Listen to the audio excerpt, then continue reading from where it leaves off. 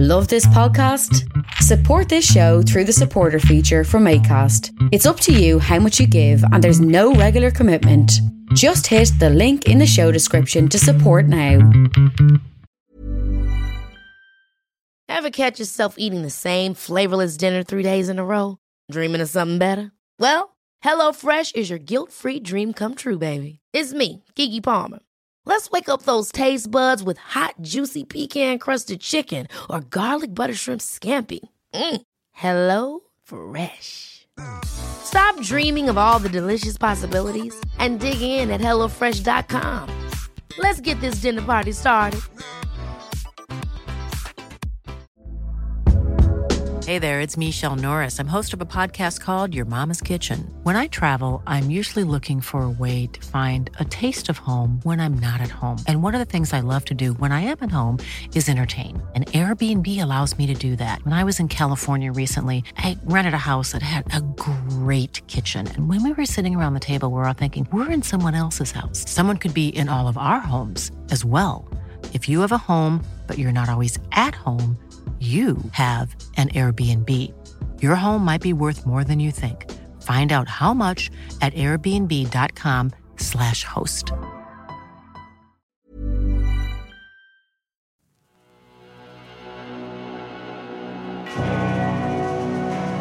Pentagram, dedicated to Henry Foreman. In the years of the primal force and the dawn of terrestrial birth, man mastered the mammoth and horse, and man was the lord of the earth. He made him an hollow skin from the heart of an holy tree. He compassed the earth therein, and man was the lord of the sea. He controlled the vigorous steam, he harnessed the lightning for hire, he drove the celestial team, and man was the lord of the fire. Deep mouths from their thrones. Good afternoon, good evening, good whatever, good whomever, good however, all of that kind of thing. This is Alan Averill. This is Agitators Anonymous. This is episode 39. Yes, indeed, 39. All right, well, off the top, what I'm going to say is that I sense a great deal of fatigue and world weariness about everything at the moment. So I'm not going to make this one particularly political, and I'm going to try and brighten up your day. Yes, indeed. I'm just going to tell a few dumb tour stories, some silly stuff. I'm going to look at a statement Nick Cave made, actually first, which deals, I suppose, in a much more poetic and much more eloquent way than I've probably been managing to say about how many creative people or musicians are feeling about not being able to take to the stage. Of course, it's all done in the quite typical Nick Cave way. So I'm just going to have a little go through of that. But off the top, you can follow me on Instagram, nemthianga_primordial, if you wish to join my bot army for the upcoming struggle session. You know where to find me, and you can follow my rather boring adventures at the moment, let's be honest, there. The Dread Sovereign album, which is my other band where I butcher the bass and do a bit of singing, has an album coming out this Friday called Alchemical Warfare. All sorts of singles are dropping, an amazing cartoon. I suppose I'm not really supposed to use that word. I'm just too old to understand. Comic books. Whatever they are. It's a comic book video, She-Wolves of the Savage Season. Yes, came together really well. So have a look out for that.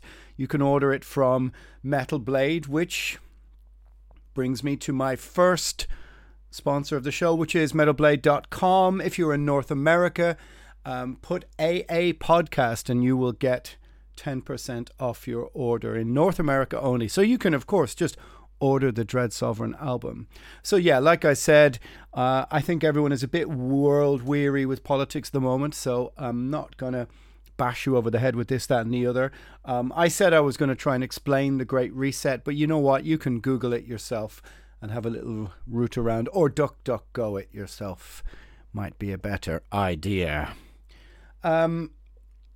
I will say off the top, there's two things that people have been asking me. One is what I thought of what happened in Capitol Hill, and I will say High farce and high treason at the same time. I think it represented perfectly what 2020 was. The cognitive dissonance of absolute polar extremes in the one sentence, in the one action, in the one photograph. 80-year-old grandmoms storming in, and also a person shot in the neck. Everything is the same thing. High farce, high treason, kind of cartoon comedy on the one hand, and then deathly serious on the other. And yeah, it, as somebody who really loves America, who loves being there, who really likes the people and has many, many great fans and friends there. It really kind of breaks a part of my heart to see how the country is being held hostage by the polar opposites within that society, because most people, of course, are not like that. I've met many of them, and it really is a terrible indictment of American politics that somehow it has now become, in a way, the laughingstock of, well, I mean, look, 2020 was, I suppose, in many ways a tragicomic year, partly so grim that you couldn't help but laugh at it on some level. And that's kind of what happened. As I said, high treason, high farce. But at the end of the day, it was really terrible to see. Of course, there are people who didn't call out the riots during the summer and said that, since when do riots have to be peaceful, etc., etc. But it's one thing burning down a Starbucks, and it's another thing ransacking the seat of democracy in the United States.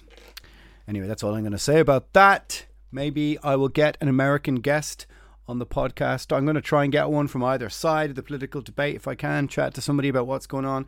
Because at the end of the day, what am I but a singer in a heavy metal band living in the open prison of Dublin City? So what do I know about all these things exactly? What did I know before? Well, I will say this, that having toured America several times and been in many, many states, this will inform some of the slightly different stories we're going to look at in the podcast. Some silly stories of touring, some daft things that we did years ago. And of course, they inform my opinion of the country, of the people, which has always been positive. And I always have stood up and told people, no, that's not the way things are in America. That's not the way American people are. From the usual European cynicism, very often from people who've never been there. So that off the bat, I will say. I also have to say something else, which is to kind of clear up a few maybe misconceptions. I presume they aren't misconceptions. If you've been following the podcast, you do that because you maybe have a sense of my character, of the way I am as a person, and that I do dwell on the darker side of life, the darker side of looking at life. But never once in this whole situation have I said that this is not a health crisis. I've always said it is indeed a health crisis, but I am looking at, how shall we say, the backstory, the side narrative, the sidebar. And that sidebar is all the things that concern me that I've been discussing, whether it's civil liberties or big tech or censorship or freedom of expression or freedom of speech. But they are not a replacement, for example. I'm not saying that one or other doesn't exist. Again, the cognitive dissonance that defines the last 12 months or so of two things working in tandem that seem tangentially opposed, so to speak. Maybe that doesn't make sense as an analogy. But what I'm trying to say is that it can be both things at once. Both a health and a liberty crisis, whatever you want to call it, like that. So all the things that I discuss in the podcast, just to qualify, I suppose, if it needs saying, if it doesn't need saying, if this is your first time listening to the podcast, you have got a myriad of insanity and me losing my mind over the last 30 however many episodes, going through, of course, the stages of anger, of demoralization, of all sorts of things, but at the same time, of course, discussing the things that interest me more, which of course is, as I said, freedom of expression, freedom of speech, all those kind of things, as opposed to, as I said, the minutiae of a health crisis. So just to clear that up, considering those things, considering the things that have been running through my grey matter, there's been, of course, very much the idea that this year is the 30th anniversary of Primordial. No, we're not that old before you start into that. We started really young. Kieran and Paul started to play together at the end of 87. I guess they were 12 and 14 or something like this. I joined the band in 1991, a week after my 16th birthday, I think. So you can do the math. But it's a very strange feeling to be now sitting in the 30th year of the band. What we anticipated we were going to be able to celebrate with a special tour, a special set, maybe some special videos, interviews with the band. We had plans, and they were, of course, scuppered, ruined by the situation that we find ourselves in. And it is very strange because right now we cannot meet to rehearse. So ideas for new songs have been placed on ice for now. There isn't really anything we can do to celebrate our 30th birthday, but just ruminate on that, think on that, and wonder, when do things come back to some sense of normality? And that sort of is my rough, strange segue into examining a statement from Nick Cave, who I think is always very insightful on these kind of things. And I suppose as an artist is one of the greatest living artists of the late 20th, 21st century. At least his gigs, the last few that I've seen, are things of almost religious revelation. They're almost like, well, of course, he is, I suppose, a self-styled preacher with his red right hand or whatever.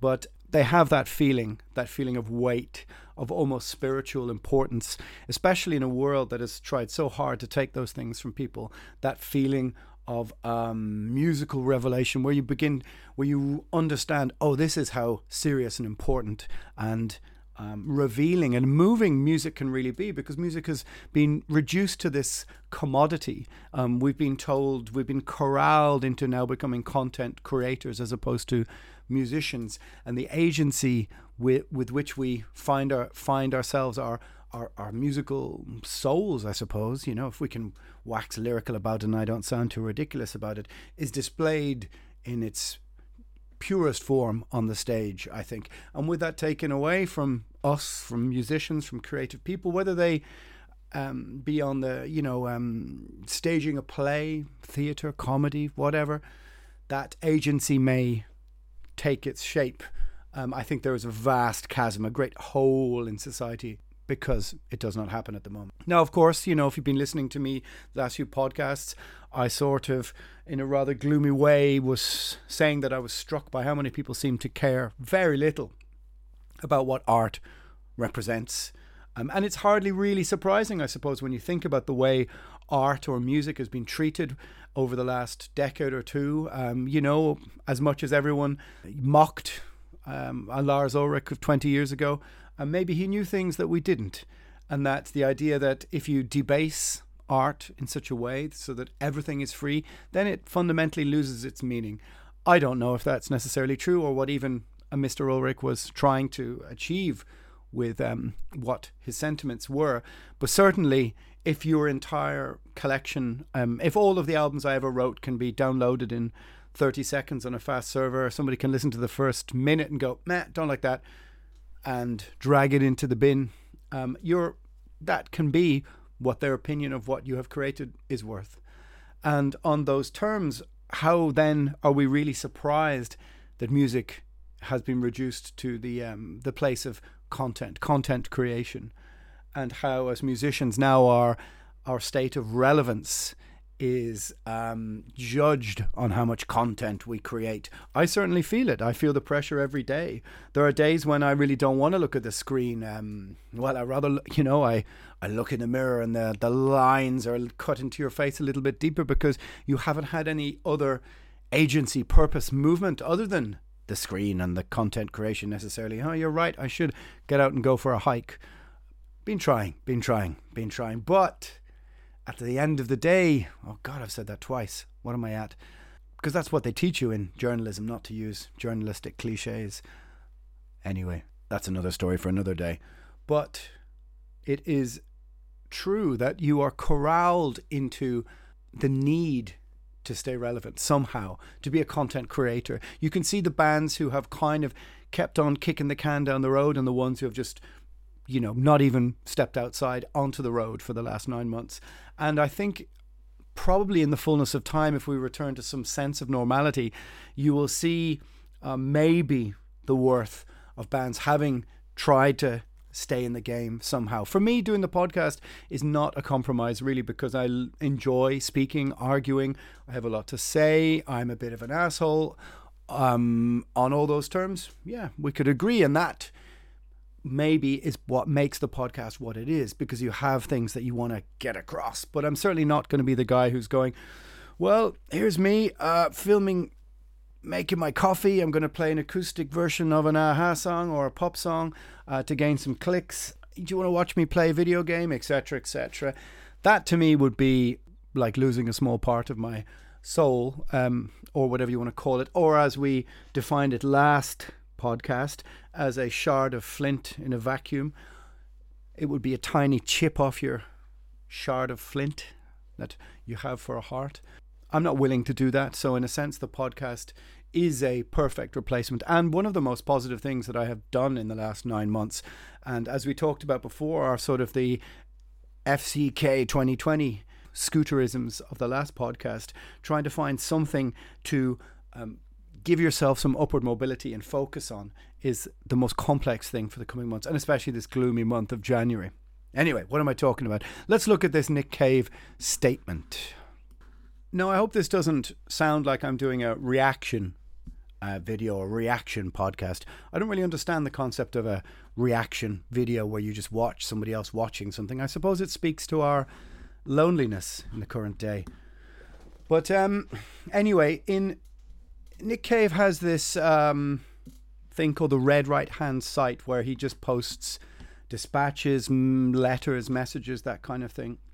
But he wrote about not being able to tour, the cancelled tour, and him writing a new album. And in the end, this is what he says. In the end, so many things about 2021 remaining unpredictable, including no certainty on whether we would be able to return to deliver the large-scale arena show that we wanted to. And in the way that we wanted to, we felt we had to make the decision to cancel, at least for now.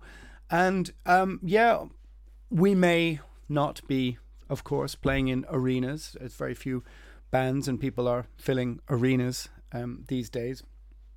But you are in the same position in that I have been contacted by promoters for gigs this year asking me why I'm not posting on social media the flyers, the digital flyers. And how can you say in your heart of hearts you know that the shows aren't going to happen, and then you're going to have fans directly messaging me, us, the band, going as if they hold us responsible for these cancelled shows, which I kind of understand on an emotional level. When you cancel something like this, people somehow think that you have more to do with it than anything else.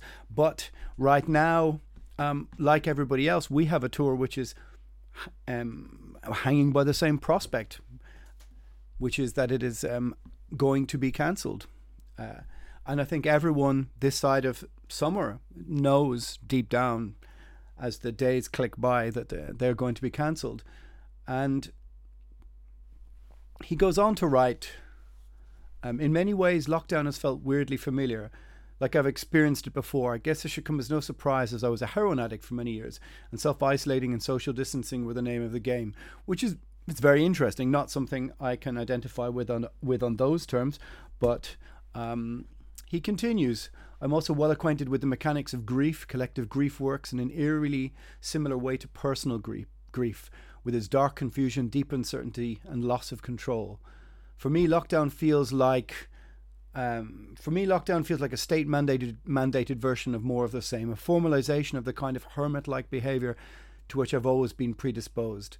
And so, as difficult as it's been to see the devastation and anguish caused by the pandemic, including the lives of those close to me, and many who have written to the Red Hand files, I've been doing okay. And this is a quite revealing admission. If anybody's been listening to this podcast for the last however many episodes, will realise there is a deep-seated, I suppose, anguish and pain or hurt within the things that I've been saying, and not having that agency and purpose of playing live and movement and travelling and being able to meet people and move people that connect to your music. I do understand something he says there, which is about a state mandated version of more of the same. I don't know why that's so hard to say, but he is true, a state mandated form of demoralization and grief. Now, if you'll know that I've been sort of railing against the impositions of what I define as an open prison over the last, well, months and months and months. I mean, as I said before, I more or less predicted where we would be way back in episodes 1, 2 or 3. But it is true, a state-mandated kind of grief has just sort of taken over everything. Anyway, he continues, and this is where I really identify with him. I'm surprised, though, at just how not being able to play live has felt. I've come to the conclusion that I am essentially a thing that tours. There is a terrible yearning and a feeling of a life being half-lived. I miss the thrill of stepping onto the stage, the rush of the performance, where all of the concerns dissolve into a pure animal interrelation with my audience. I miss the complete surrender to the moment, the loss of self, the physicalness of it all, the feeding frenzy of communal love, the religion, the glorious exchange of bodily fluids and the bad seeds themselves. Of course, and in all their reckless splendour, how I miss them. And as much as sitting behind my desk can bring me a lot of joy and the imagination can be stimulating, and an even dangerous place, I long for the wanton abandon of live performance. And I suppose that maybe put it better than any way that I could put it. Or have been attempting to put it over the last while. Perhaps my own anger and outrage at the situation has defined it even more, especially being in a country like Ireland where you definitely feel isolated, because even though you might not have done it, you feel like you're on a rock in the Atlantic, a very small country that you can drive from one end to the other in 5 hours. I mean, as I said to a friend of mine in Germany, I said, man, you know, you can probably still get in your car and drive to Albania if you really want to. But that feeling of being closed in, I am surrounded by a moat of water, is very, very profound. Living in Ireland right now, dealing with this kind of thing. Nick Cave there really nailed it in a way better than I can imagine. And it is a terrible sort of yearning, as he says, of a life that is half-lived, like you're missing out on experiences, potential life-affirming experiences, as you only get one kick around, you know, one trip around the ball of dirt before you shuffle off this mortal coil. And for me, that was about trying to cram in as much experience, as much sights and sounds and smells and meeting people and being places as possible, as I possibly could. And the band was the perfect vehicle for those experiences. And without that, you miss all of that. But it's also, as he says, the visceral adrenaline rush of stepping out onto the stage, the rush of the performance, the intense emotional physicality of it, the standing on the stage and looking out and making eye contact with people. It sounds kind of ridiculous, but a long, long time ago when I stopped headbanging and all that kind of stuff, and just spend a lot of time standing still looking at people, you realise that I realised I didn't have to run around like a sort of black metal Bruce Dickinson all the time, that I could just stand still and stare and look at people. And you make very intense eye contact with people in moments where you can tell they're immensely moved by the songs. You see people openly weeping to the Coffin Ships or something like that. And you feel this great sense of communality. And I always said, and people always mocked me for it, but I felt that I was continuing on a great artistic tradition that I would have been inspired by from Irish writers and poets and all those kind of people. And I don't think that that's over the top to say.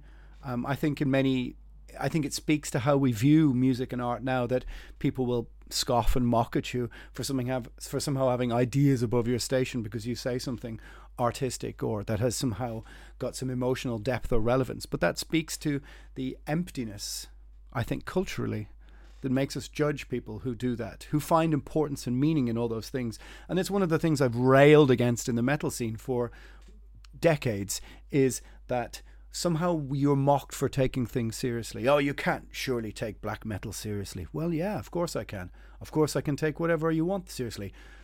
You either decide very quickly whether are you art or entertainment. Okay, well, then the line in the sand is drawn. But we have a terrible tendency to mock, to not want to take anything seriously, because nothing has any meaning, has any worth. And he talks about the communion with the audience, not just the rush of the performance from a personal sort of selfish way. And it's not that way at all. I mean, there is an element that I spoke before in the podcast of power. And it's your sense of powerlessness in the situation in society right now that is very hard for the ego, I suppose, to take, very hard for your maleness to take, very hard for your levels of testosterone to take, that you've been reduced to the ordinary, so to speak. And I don't mean that in a patronizing or strange way. And I know you're not supposed to talk about maleness anymore or masculinity or any of those things. And I'm sure there are many female artists who feel exactly the same thing. And it's not really power. It's a kind of sense of communality with the people who are there to see you, that when you raise your hands, they raise their hands. And it's a very beautiful, intoxicating and powerful thing. The physicalness, that's also a word he uses that I really like, that I haven't said before, the physicality of the performance. The last time I saw Nick Cave, he almost flung himself into the crowd and ended up being passed along the crowd, people's hands, inviting people up onto the stage like an old style preacher. He ended up standing on people's shoulders 30 yards into the crowd singing, and it really did feel like a deeply moving event, almost like many of the times I saw Woven Hand, for example, or even Depeche Mode 2 years ago, had elements of that same kind of almost religious revival, which was something I always wanted to cultivate, or wanted to imagine that Primordial had sometimes, this weight, this sort of cultural weight to it. And reckless splendor. Now there's a beautiful juxtaposition of words that, of course, I wouldn't have maybe placed. And then, as if by magic, I guess my algorithm read my mind somehow. Well, I suppose that's what it's designed to do, right? It threw up The Devil's Blood live in Dublin, a video I'd never seen before of the incredible dramatic ending of every Devil's Blood show back then, which was the jam, the improvised jam of Over Voodoo Dust. And it was just so moving to watch. That was the first time that I had met Selim. I'd hung out together with him. And that end of that show was truly magical in the genuine meaning of the word, enough to beat down any cynicism of those things. And when I saw that the other day, it really brought home exactly what it was, other than the rock and roll and the economics and the agency and the purpose, but some form of a communal spirituality of music that is something that's been taken from us. I mean, in as much as people cannot gather in their church to give praise to whatever God they choose at the moment, so we also cannot gather and share in those experiences anymore. And never more was it brought home, or it was brought home like a really huge nail in the coffin of watching The Devil's Blood, unseen footage, and it really made me consider all of the beautiful aspects of what we're missing, or what we've given up, and will we ever get back. The semi-religious, the religious, the magic, the true moving emotional feeling of communality of playing live. When will that return? And that was encapsulated in that moment. With Dread Sovereign album comes out on Friday, and there's little better than that feeling when you plug in and get ready to play and belt out some dirty, scuzzy rock and roll in a tiny bar and put smiles on people's faces and do a shot with the crowd and hang out afterwards. All those things are such an integral part of the reason why we made music in the first place, an integral part of being a musician. They are rock and roll. And I haven't, I've been saying throughout the last couple of podcasts, that is under threat by this situation, i.e. gigs like We Knew don't happen till we go back to level zero. As I maybe should have explained and just had a discussion about this in an interview, level 0 is normality, level 5 is the most strict terms in Ireland anyway. You may have a different numerology to your levels of lockdown. However, the things that we understood, this communality, they don't happen till it goes back to zero. No, I said I was taking the piss because I can't stand him, but maybe it's okay for you to sit in your table with your friends and watch Bruce Springsteen and pay 200 or 300 euro for an independent, to get an independent test, and then pay tons for tickets and wear your mask and blah, blah, blah, and go, oh, so great to see the boss. I'm not talking about that. I'm talking about the integral, life-affirming things that give us energy, the ability to face drudgery, I was writing an article about new wave of British heavy metal and punk in the late 70s. And, somebody who said to me, we're discussing the difference. And I said, well, back in the day, people worked hard in the iron smelting plants. I was being dramatic, of course. They worked hard and they wanted to blow off steam. And that's where rock and roll kind of came in. At the weekend, you could go and see whoever it was, I don't know, Le Quo, maybe in 1975 and 76, and just let loose. Have a few beers and just cut back with your friends. That isn't possible for people now anymore. They have no coping mechanisms. And that's really what rock and roll maybe was. A coping mechanism for the banal drudgery of life. A way to let off steam. And that doesn't happen anymore. And so, that reckless abandon of stepping on a stage, that physicality, that communality is all gone in this moment. And I just wanted to take a moment to talk about that Nick Cave letter, because it's just kind of struck a deep chord with me. And I just thought, wow, he's placed it better than I could imagine. Of course, I imagine him sitting in his mansion somewhere in his writing room with books. Somehow I have it like he has some sort of Victorian library, and on his vast oak desk, somehow being able to potter around and pull down all these old famous books. And then you think of where you are. Maybe you don't have the same opulence or all that kind of thing to inspire you to write, but maybe not. Maybe he's just sitting at the kitchen table like everyone else with an old laptop, drinking coffee, going, what am I going to write about today? Maybe he's stuck in the same deep trench of wondering what to do with content creation. Who knows? Anyway, that's what I wanted to talk about first, before I get to some dumb, stupid tour stories. Before I do, I would like to do an ad read for the second sponsor of the show, and that is Hate Couture. Hate Couture, hateful yet tasteful. I probably haven't really explained it properly, but they're a clothing company, a clothing manufacturing company. www.hatecouture616.com. Put in the promo code Alan, and you'll get free shipping. Can't say fairer than that. And they're dark t-shirts. There's some dark humor going on there. They venerate serial killers. There are doubtless many things that are going to upset your closest, your dearest, the people that you love in your life. You can really upset them with some of the t-shirts that are for sale there. Or maybe you just want to, I don't know, maybe you really need an inverted cross bottle opener. I mean, who wouldn't want one? Anyway, Hate Couture. So, let's just unwind, is that the word?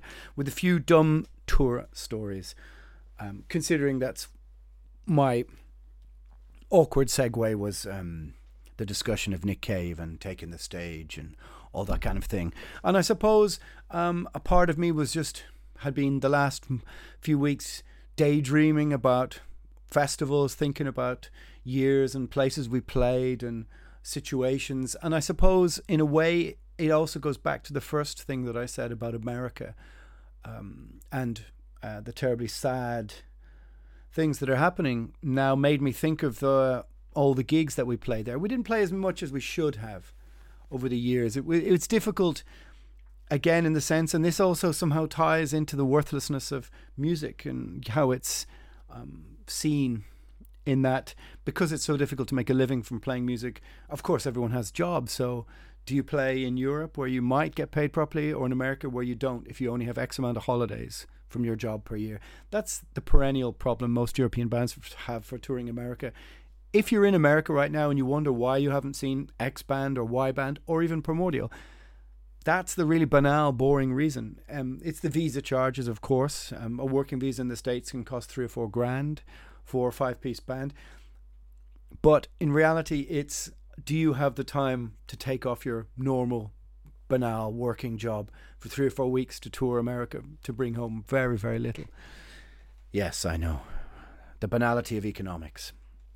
Anyway, I'm going to tell a dumb story. We were on tour with Corpit Clanny and Moon Sorrow 7 or 8 years ago. Maybe it was 8 years ago. And it was a very funny, very strange tour. Too many ridiculous things happen. But I'm gonna tell the story of two. So, and we'll see what happens.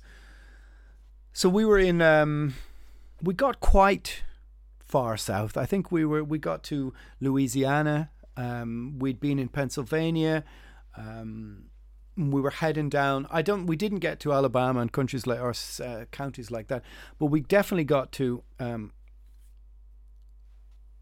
We got to Kentucky, and of course, you're Irish. You want to get out and see every county that you're in. You want to get up early and look out the windows. You're driving in the bus across wherever, and we ended up in Kentucky. Now I don't remember the names of the towns. If you do know, perhaps you can fill them in your own head. But this was one of that tour, and the subsequent tours really opened my eyes to the incredible poverty that you see in the USA, and made me understand more and more the phenomenon of a Trump, for example, or how broken certain elements of the social system were. Because when you tour, you did get to go to the middle of America, not just the either coast, who seemed to monopolize the narrative. And I would imagine many people from those two coasts haven't really seen or been to much of the center. But however, Kentucky, well, let's just say Kentucky was having a few problems, at least. Myself and the bass player got up early that day. We wanted, you want to go and you want to find that traditional American diner experience. For some reason, even that seems romantic to a bunch of Irish lads, because it's American cultural and film hegemony that inspires you to want to seek out those things. All the things you grew up that you saw actors in the diner, whether it's in Taxi Driver or whether it's in Casino, or endless American movies where many a bank heist or a plot or a love affair was formed over midnight coffees in the diner. So it had this strange sort of allure that we wanted to find the most traditional looking diner. And we walked around this town, came over the bridge. Nobody else was up, so me and him just trailed off to find a coffee. And we were really struck by the level of poverty. There were people unloading their entire lives onto the sidewalk, who'd been evicted, to being I guess all their possessions were being collected or impounded, and people just sitting on the sidewalk at midday, in the blazing sunshine, their whole lives obviously on that sidewalk. Most of the downtown was boarded up. All the old shops, all the old antique shops, all the old interesting shops were boarded up. The area was really a bit of a mess, and it was really striking, especially somebody who had toured a lot in Eastern Europe. Or if you've been to Russia, you would see the similarities between elements of Russia and America are very striking. And there's probably a whole podcast in the reasons why, but they're very striking, despite, of course, the political enmity traditionally between the two countries. But we wandered around. We finally found a diner to have a coffee, and it was clear that this town had seen maybe some better days. And we mulled it over. We mulled it over a coffee or two, walked around, just observed the ramshackle, fallen down decay of the place. Opposite the venue, which wasn't open yet, was a whorehouse, I suppose is the politically incorrect word to say it. And I say that because the state of the building was so run down and dilapidated that's the word that comes to mind. Certainly wasn't any modern term that you were thinking of. And we were standing there just looking at the building, and this old battered face looked out a cracked window, literally just pulled up a blind and looked at us. And I said to the bass player, I said, "Is that a gunshot wound in the door?" Gunshot wound, gunshot hole, I suppose. He's like, "I don't think so, but something's been flung at that door with some weight." Yeah, and he was right. There was just cracked glass, and this old, craggy, battered face looked out at us with utter suspicion, because we were just standing on the sidewalk outside, and it was probably too early to turn tricks, I suppose. There's probably a more politically correct word for that, I suppose, now. But, you know, I am 1950s dad, fundamentally inside. I always was. Even when I was a teenager, I was born old, so forgive me for my vernacular. We waited around and we were the first into the venue. And the venue, like many other venues across the USA, I imagine would have been tip-top or something to behold back in the 70s and the early 80s. When there was probably an industry in the town, when it was vibrant. So the local bars and venues would have been once upon a time. But it was quite obvious that nothing has been happening in that town for 30, 35 years. And the venues look like it. It's really, really normal to just show up. Especially, it's also the same in the north of England or in rural, well, maybe not rural, but B or C division cities or towns in England, to show up to what once would have been the premier rock club in Sunderland, that is now a complete and utter ruin because nothing has happened industry-wise in Sunderland since 1983.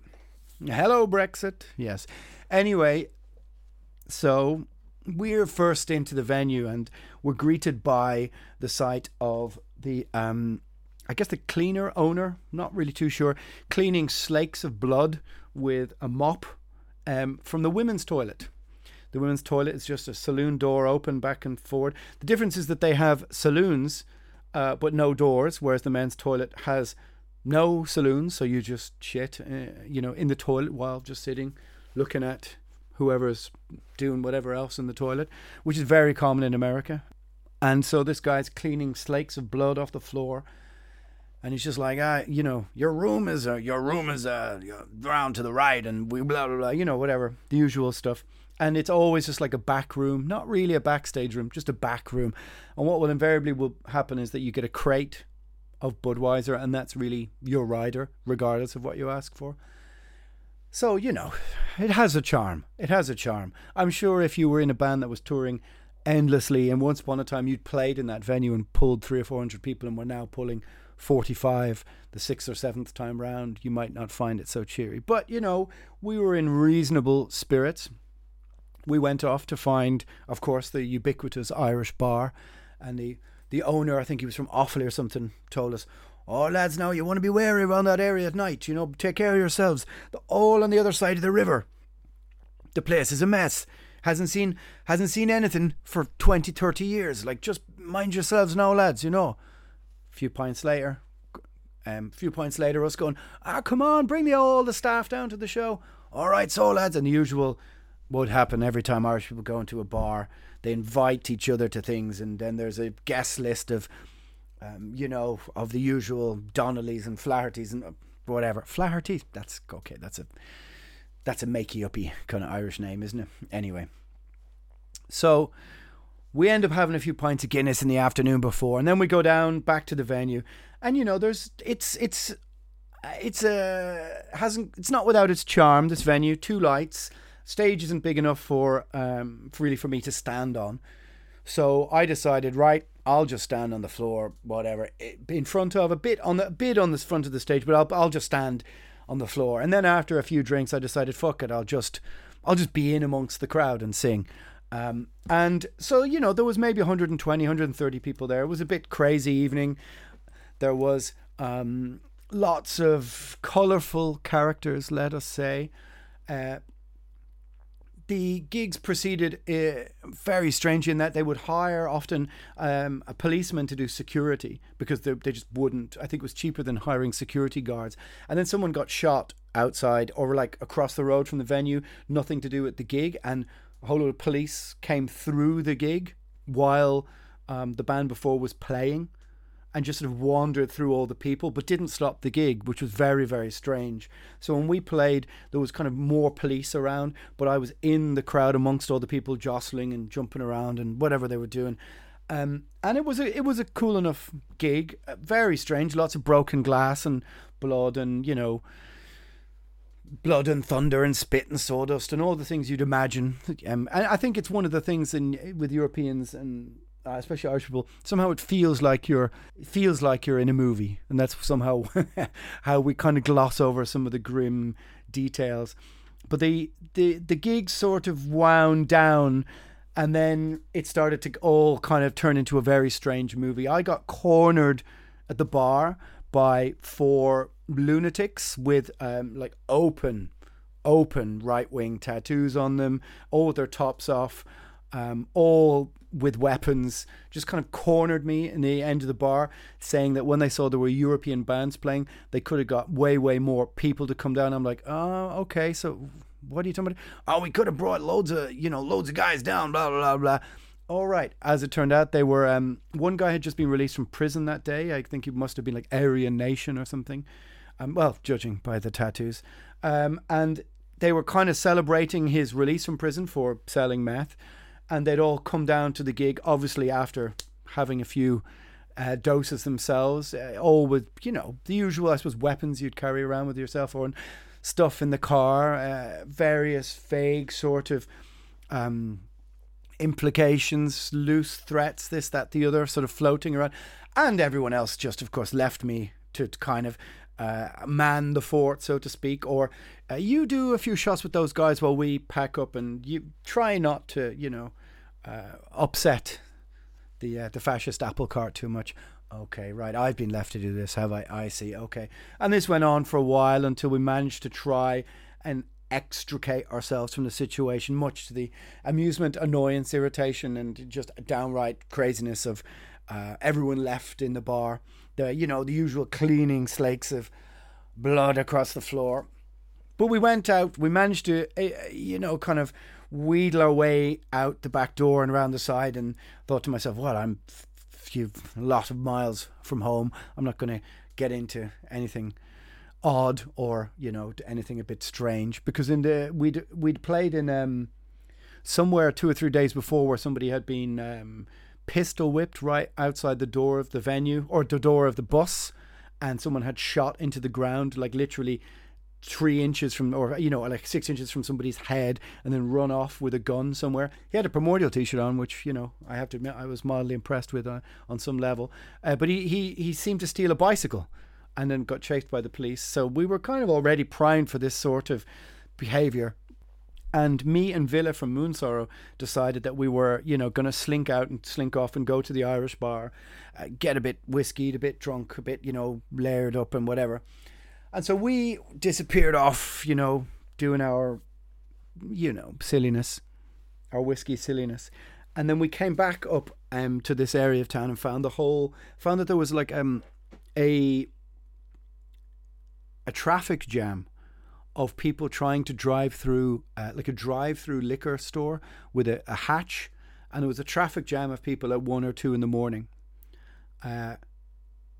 just being dealt, liquor out of the hatch with paper bags, and driving off. And there was such a traffic jam, there were people out of their cars arguing and shouting, and it was on the forecourt of some manky old ruined, dilapidated building. And the same whorehouse that we looked at earlier had a kind of side bar to it, and I remember looking at Villa going, "Come on, we have to go in, don't we? We're not. I mean, we can't die, can we? No, okay, sure, we can't. So let's go in. Let's see. Let's live our best life, as the man says." And so we sidle up to the door, and there's this huge dude who's standing, goes, "I don't think you want to come in here," kind of thing. "Oh, yes, sir, we kind of do. We kind of would like to come in here if that's okay with you." "I don't know about that. Blah, blah. What are you carrying?" Nothing, really. Well, not nothing, really, just nothing. And so eventually he lets us in, and we have to go through these big turnstile, like I guess an X-ray turnstile for no guns and no knives. And it was like entering a scene from a Quentin Tarantino movie. It was pretty grim. It was exactly as you'd expect, maybe minus some of the physical menace. When you go to Russia, you get the sense that people, someone could take you off in a taxi and bury you in a forest somewhere, and nobody's really going to miss you that much. There's an element of that to Russia. America's a different kind of thing, a different kind of recklessness or lawlessness, but for sure, this was just lots of wrecked, crazy, old, methy alcoholics sitting around. It was a really dark, dingy, gloomy, old kind of bar. where battered old whores come up and sit beside you. What can I do you for, honey? Blah, blah, blah, whatever. And you have to be, if you've ever been anywhere like that before. Now, I have to admit, for me, I have no interest in going to strip clubs. I think it's just sort of pointless. Never been interested, ever. Just not my thing. I find them a bit distasteful. Anyway, we went into this one because we thought that it looked so grim that we went there for the grimness as opposed to the, of course we're black metalers, you know what I mean. We went there for the grimness rather than the titillation. And sure enough, some poor woman came up to talk to me, and it's obvious that her eye socket at one stage had been broken and she had a scar. I'm not making this stuff up. And you have to be careful what drink you buy someone, because if you buy someone the wrong drink that they ask for, you could find out in the small print that drink might be 200 or 300 euro. So you have to sort of be within your wits of understanding what's happening. And there's a 2-drink minimum before you have to, I suppose, pay for something. So we decided to drag our 2 drinks out and watch what was, or take part, even passively, in this Quentin Tarantino-esque movie scenario all the time, watched by security and huge dudes just standing there. I'm pretty sure at the time, because I would imagine there was no shower. There's very rarely a shower, that I probably still had like remnants of corpse paint on. So the sight of some gangly skinny Irishman. Well, I mean, most Europeans are skinny in the United States, but oof, it's a low blow. With eyeliner or guyliner on, still from not being able to shower from being on the stage, was not the most wasn't my best look. So we stayed in there for a while and decided to leave with our feelings, our evening intact, in that we'd got the best cinema that the United States could offer in that one day and afternoon. We'd had our coffee shop conversation. We'd seen the police rush a venue. We'd met white supremacists. We'd heard that somebody was shot. We'd seen somebody cleaning blood off the floor, broken glass. We'd been chatted up by whores with knife scars. And we'd seen people with their entire lives sitting on the sidewalk in the sun with probably little or nothing to their name. And this was a sort of, I won't say a typical day, but most definitely a middle South America kind of experience. And I don't think people, as I said, really realise the extent of some of the poverty and destitution in some of these places. I suppose recently you've seen documentaries about the Appalachians and that kind of thing, and that there is a huge, vast swathe of Middle and South America that I think is very misunderstood. Now, don't get me wrong, all the people we met were utterly lovely, generally, or supremely threatening, one or the other. But our experience of that day and that tour in America, where you saw you could walk literally from an incredibly rich, affluent, I suppose, hipster with a small H street, turn the corner, and you're in the dirty downtown. You're in an area of meth and heroin addicts, literally just around the corner, and you realize people from each area don't go into the other areas, and the vast swathes of homeless, which I guess are nothing compared to there are now. Even then, when we first toured and played in the United States in the 10, 12 or 8 years ago, you could see, well, maybe in hindsight is 2020, I guess, but if someone came along and tried to speak to some of these people, you could see they were going to go, well, look, nothing's happened here in 30 or 40 years. Sure, we might as well. Hey, whatever. And so the whole thing points to and pointed to, and, well, obviously was a very strong signpost of a broken system, a broken country, a system where poor people could just fall through the gaps, and somehow healthcare and housing was seen as some element of socialism and not some element of trying to take care of the poorest and most vulnerable in your society, which of course should be part of any compassionate welfare system. By the way, the welfare system isn't somehow a socialist invention. You can go back to Bismarck's Germany in the 19th century and find his implementations of a similar thing. So please stop calling healthcare socialist. It doesn't make sense. It's not. Anyway, what a mini little rant there at the end. Anyway, what am I trying to say? What am I trying to say? I was trying to say here in episode 30 something or other, is it 38, 39? Who knows? Trying to just sort of make a little poignant, semi-nostalgic podcast, and just with the main theme, I suppose, that America encapsulates all these things and is going through dark days. And I think that we have to realize in the West that an unstable, broken America is bad for us all. So don't judge all of the people there by the, how shall we say, the most garish, glarish, polar opposites. Like the people on either side of the debate have the loud hailers now and are screaming the loudest, but that doesn't reflect the majority of people's. And I'm not being patronizing either. Anyway, I don't know if that story, now that I think of it, was particularly uplifting. I had a story about meeting Journey. Go on, you say. Well, I'll tell you what, I'll do you a deal. I'll read the last ad read, and then I'll tell you a story about meeting Journey. How about that? Yes, indeed. And the last ad read is from Lamentations of the Flame Princess. Now, I don't know about you, but when I was a kid, I suppose 10, 11, 12, I was a little goofy, Stranger Things looking fella. And we used to play Dungeons and Dragons. Well, we didn't have any money for the book, so we used to make our own maps and all that kind of thing. And oddly enough, Lamentations of the Flame Princess was a fanzine in the 90s that interviewed me, that randomly got in contact about, well, almost 3 decades later.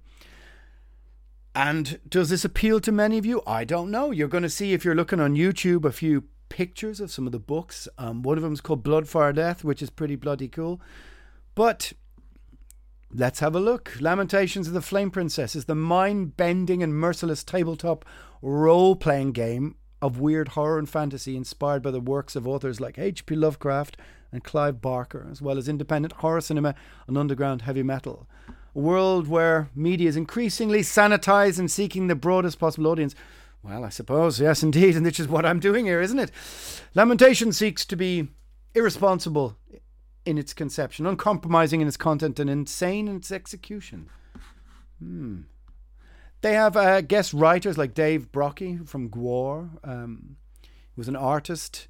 And the books, I'm sure I'm going to put something, are really pretty bloody impressive.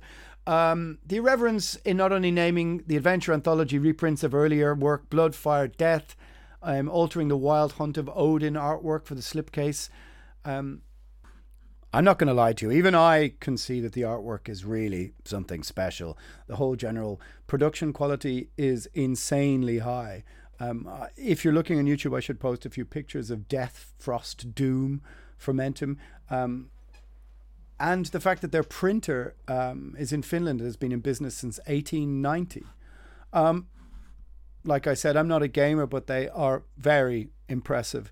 And even just a cursory glance through them, like I said, had me fascinated, to be honest with you. So if you are into role-playing, Dungeons and Dragons, all that kind of thing, I know it's made a return. I've seen people playing it in bars and all that kind of thing.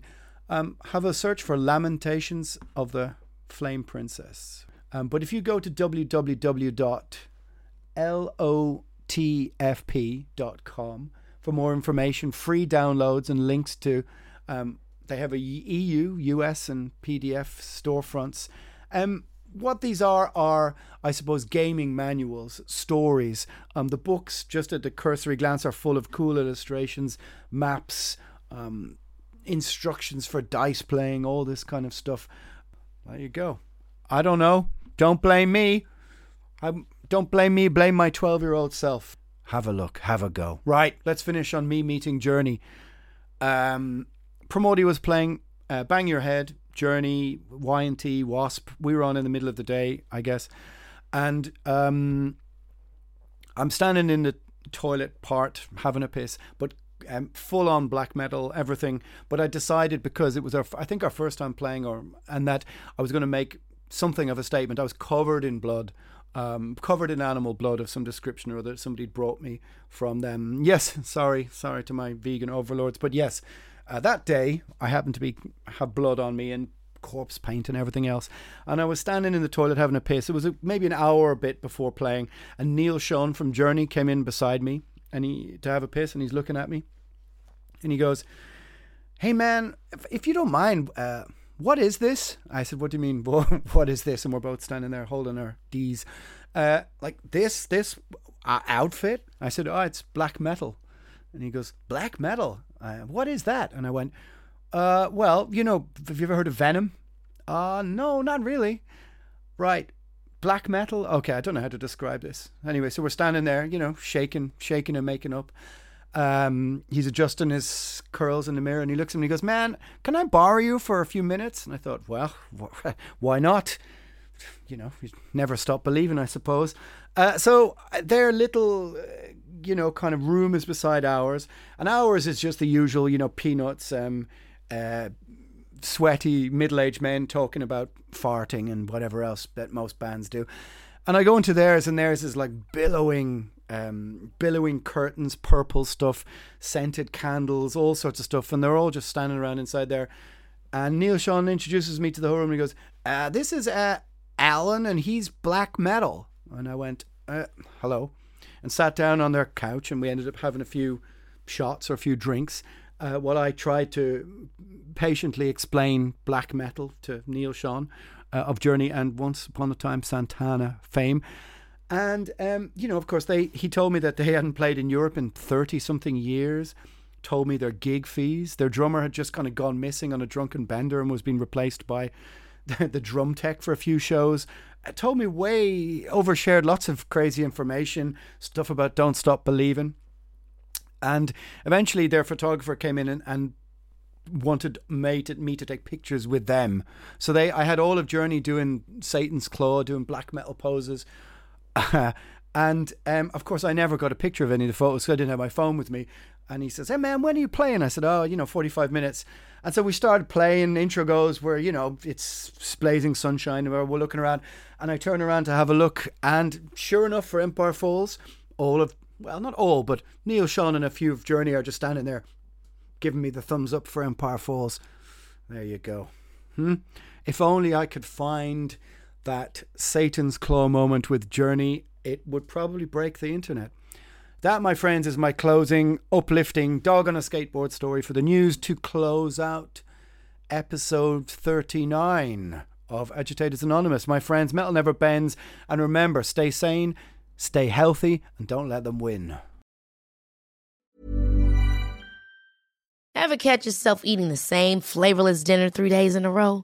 Dreaming of something better? Well, HelloFresh is your guilt-free dream come true, baby. It's me, Keke Palmer.